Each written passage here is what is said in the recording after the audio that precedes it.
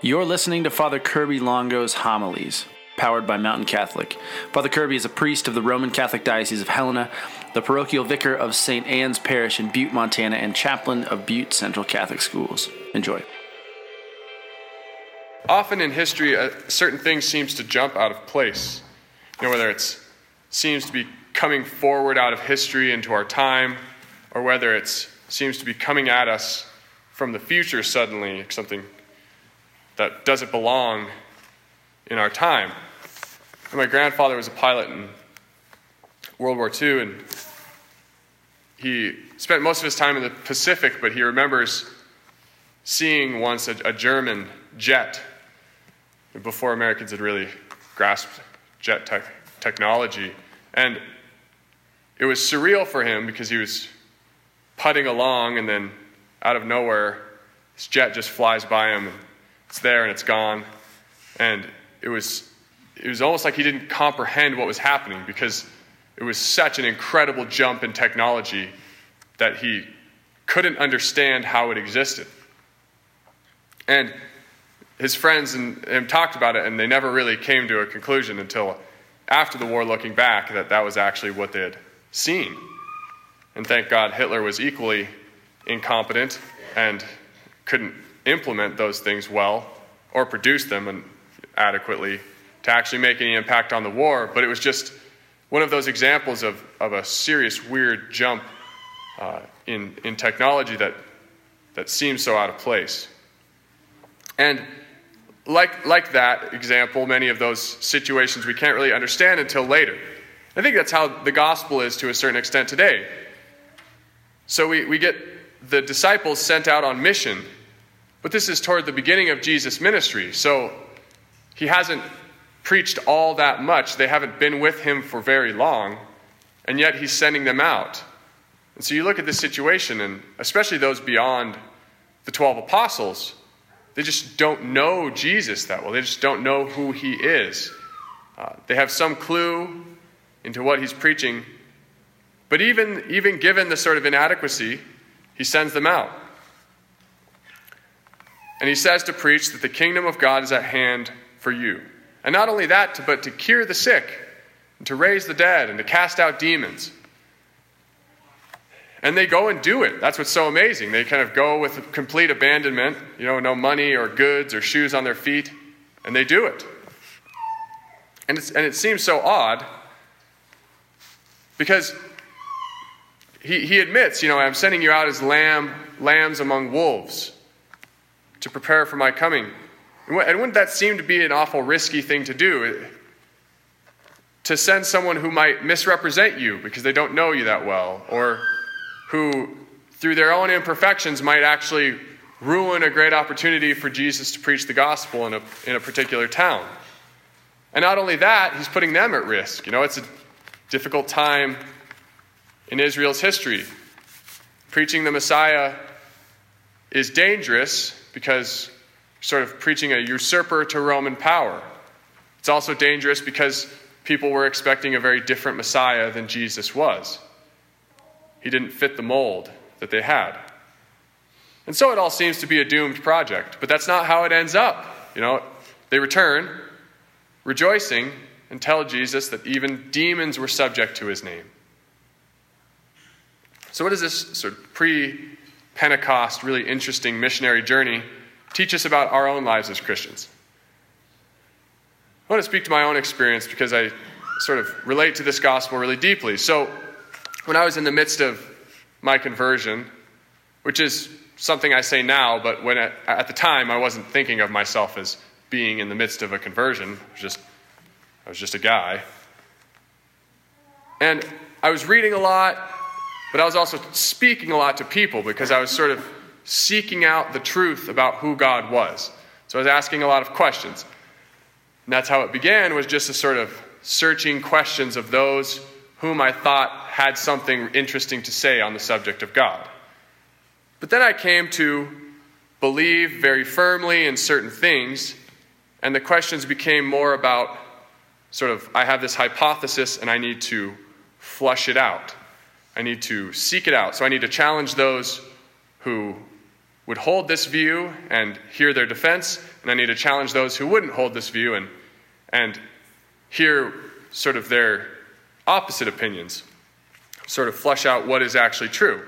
And so I'd go up to my old Methodist friends, I was raised Methodist, and ask them about the Eucharist, challenge them on that. I challenged my Lutheran friends on the papacy and on the priesthood, challenge my Mormon friends on what the Trinity is, or I challenge my atheist friends on just the existence of God in general.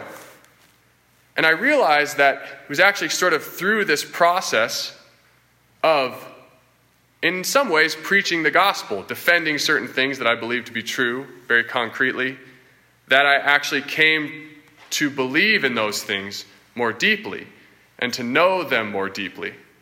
So it wasn't in the sort of learning of the things, it was in the sort of discussing and preaching and defending of the things that I really came to believe them in a deep and powerful way. And part of that was because I was often embarrassed.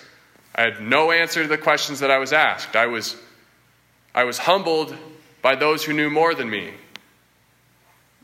I gave poor and totally inadequate answers for what I believed in.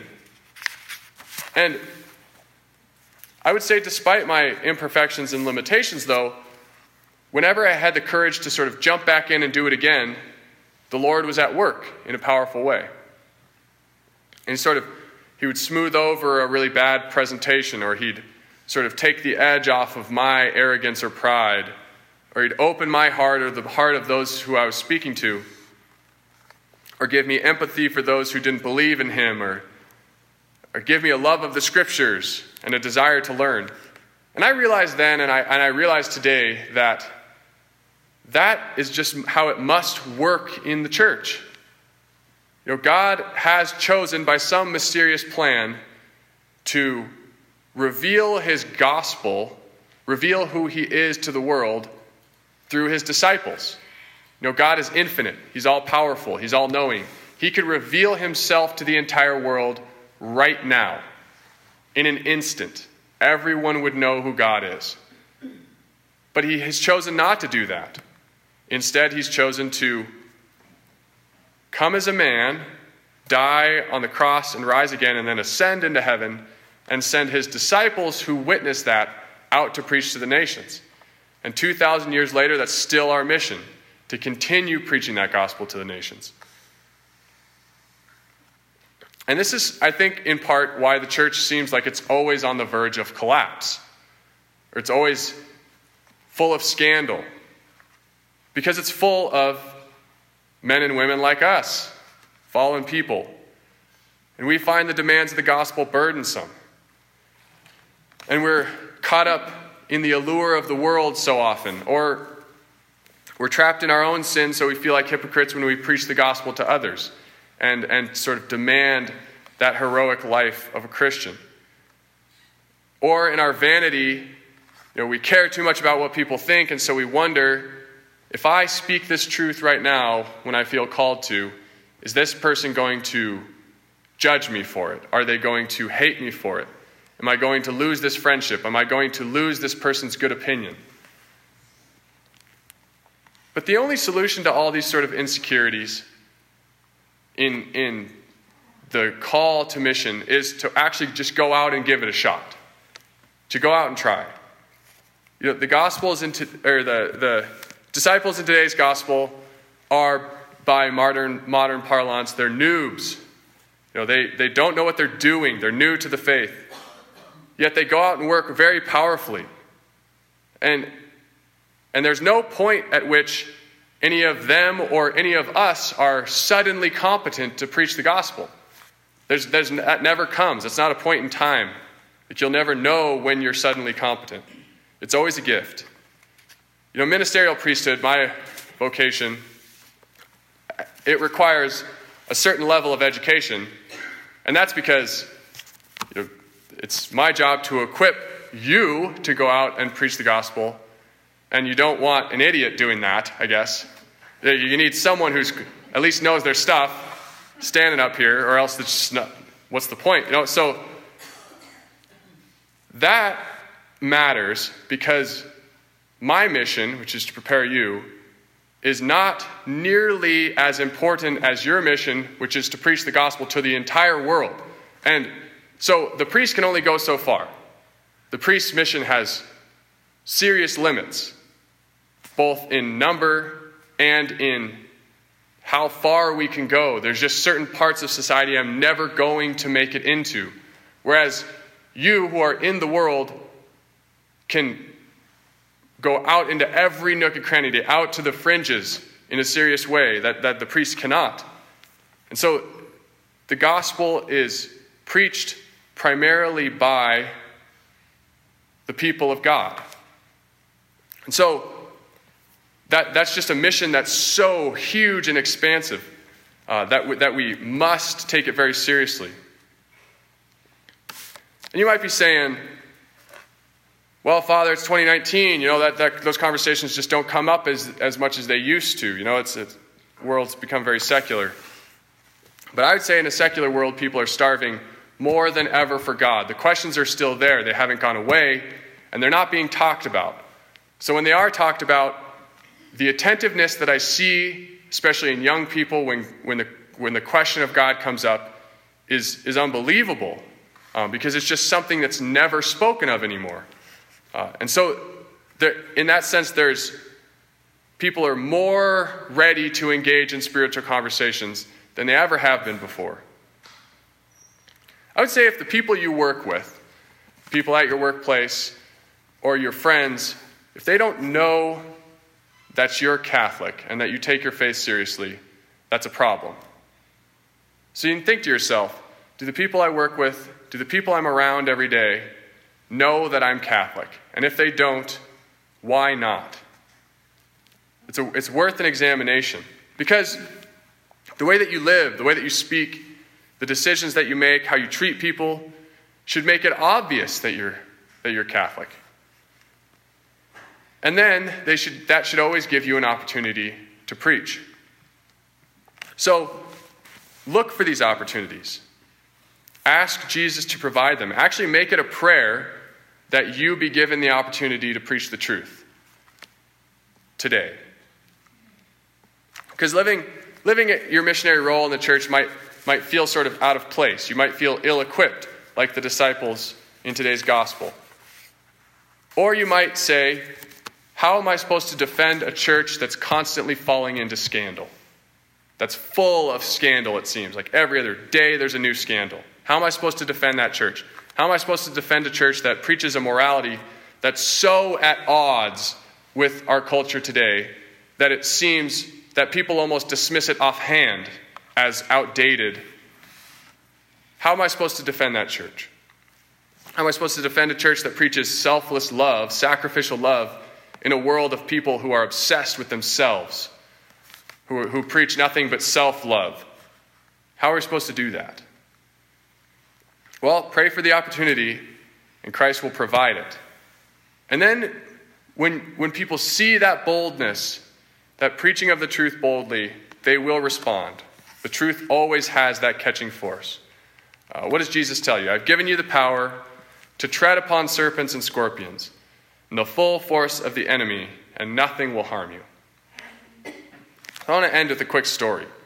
Back in the day, maybe an example that'll give you a little bit of courage. So I was working fires down in New Mexico when I was in college, and I was sort of walking up this ridge line with this crew of people, and I didn't know them that well yet. It was my first year, and it's a rough crew of guys, really rough crew actually. And we're walking up this ridge line, and somehow the topic of abortion came up. I don't even remember how, but someone asked the question, and what do you guys think, or something like that. And the first multiple voices came in, and they were all very pro-choice and pro-abortion and all those things, and it seemed like a sort of general consensus was forming. And then I was like, kind of just thinking to myself, I can't stand by anymore. I need to say something. So all I could think to say was, I think abortion is totally wrong all the time. And then what proceeded was one of the longest, most awkward silences of my entire life. Just horrible, awkward silence. With this whole group of guys, my bosses, my, new friends, just silently walking up this ridge for what felt like an hour. And then someone finally was just like, why? Why do you think that? And so I got the opportunity. I was like, well, God created us. We all have dignity because of that, and we have no right over others' lives. And I didn't say it eloquently. I just did a really poor job of defending that.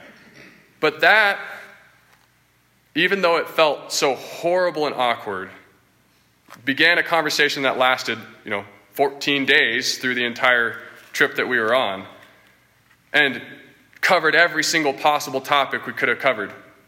And I felt like I was offending everyone personally all the time in that conversation over those next 2 weeks. And I felt like I had alienated myself from my bosses. I felt like I had I felt like I had ruined everyone's party, basically, in that course of that time. But that conversation has borne incredible fruit in my life. I mean, I have friends today that I think I only have because I stood up for what I believed in that moment. I've done multiple marriages that I think I only presided over as a priest because I stood up for what I believed in that moment. I've had random phone calls from people I haven't talked to in years because their life fell apart. And I was the only person who said, if you do this, your life will fall apart. And so even though in that moment it felt horrible, and I felt like that preaching the truth was destroying my life, it bore fruit. So I just want to say, be courageous, because you're a member of Christ's body. And no matter the mess that's in our church today, you know your mission as a Christian because you're in the church, and you know God's love because of that as well. And that's the only place where we find our mission, and the only place where we feel the fullness of God's love. So we need to preach in order that the whole world can come to experience that, God's love, and to know the mission for their lives. That's always worth preaching the truth. It's always worth preaching the gospel. Jesus says the harvest is abundant, the laborers are few. In our own town, the number I hear all the time is that Butte is 75% baptized Catholic. You're like, where is everybody, man? Where are they?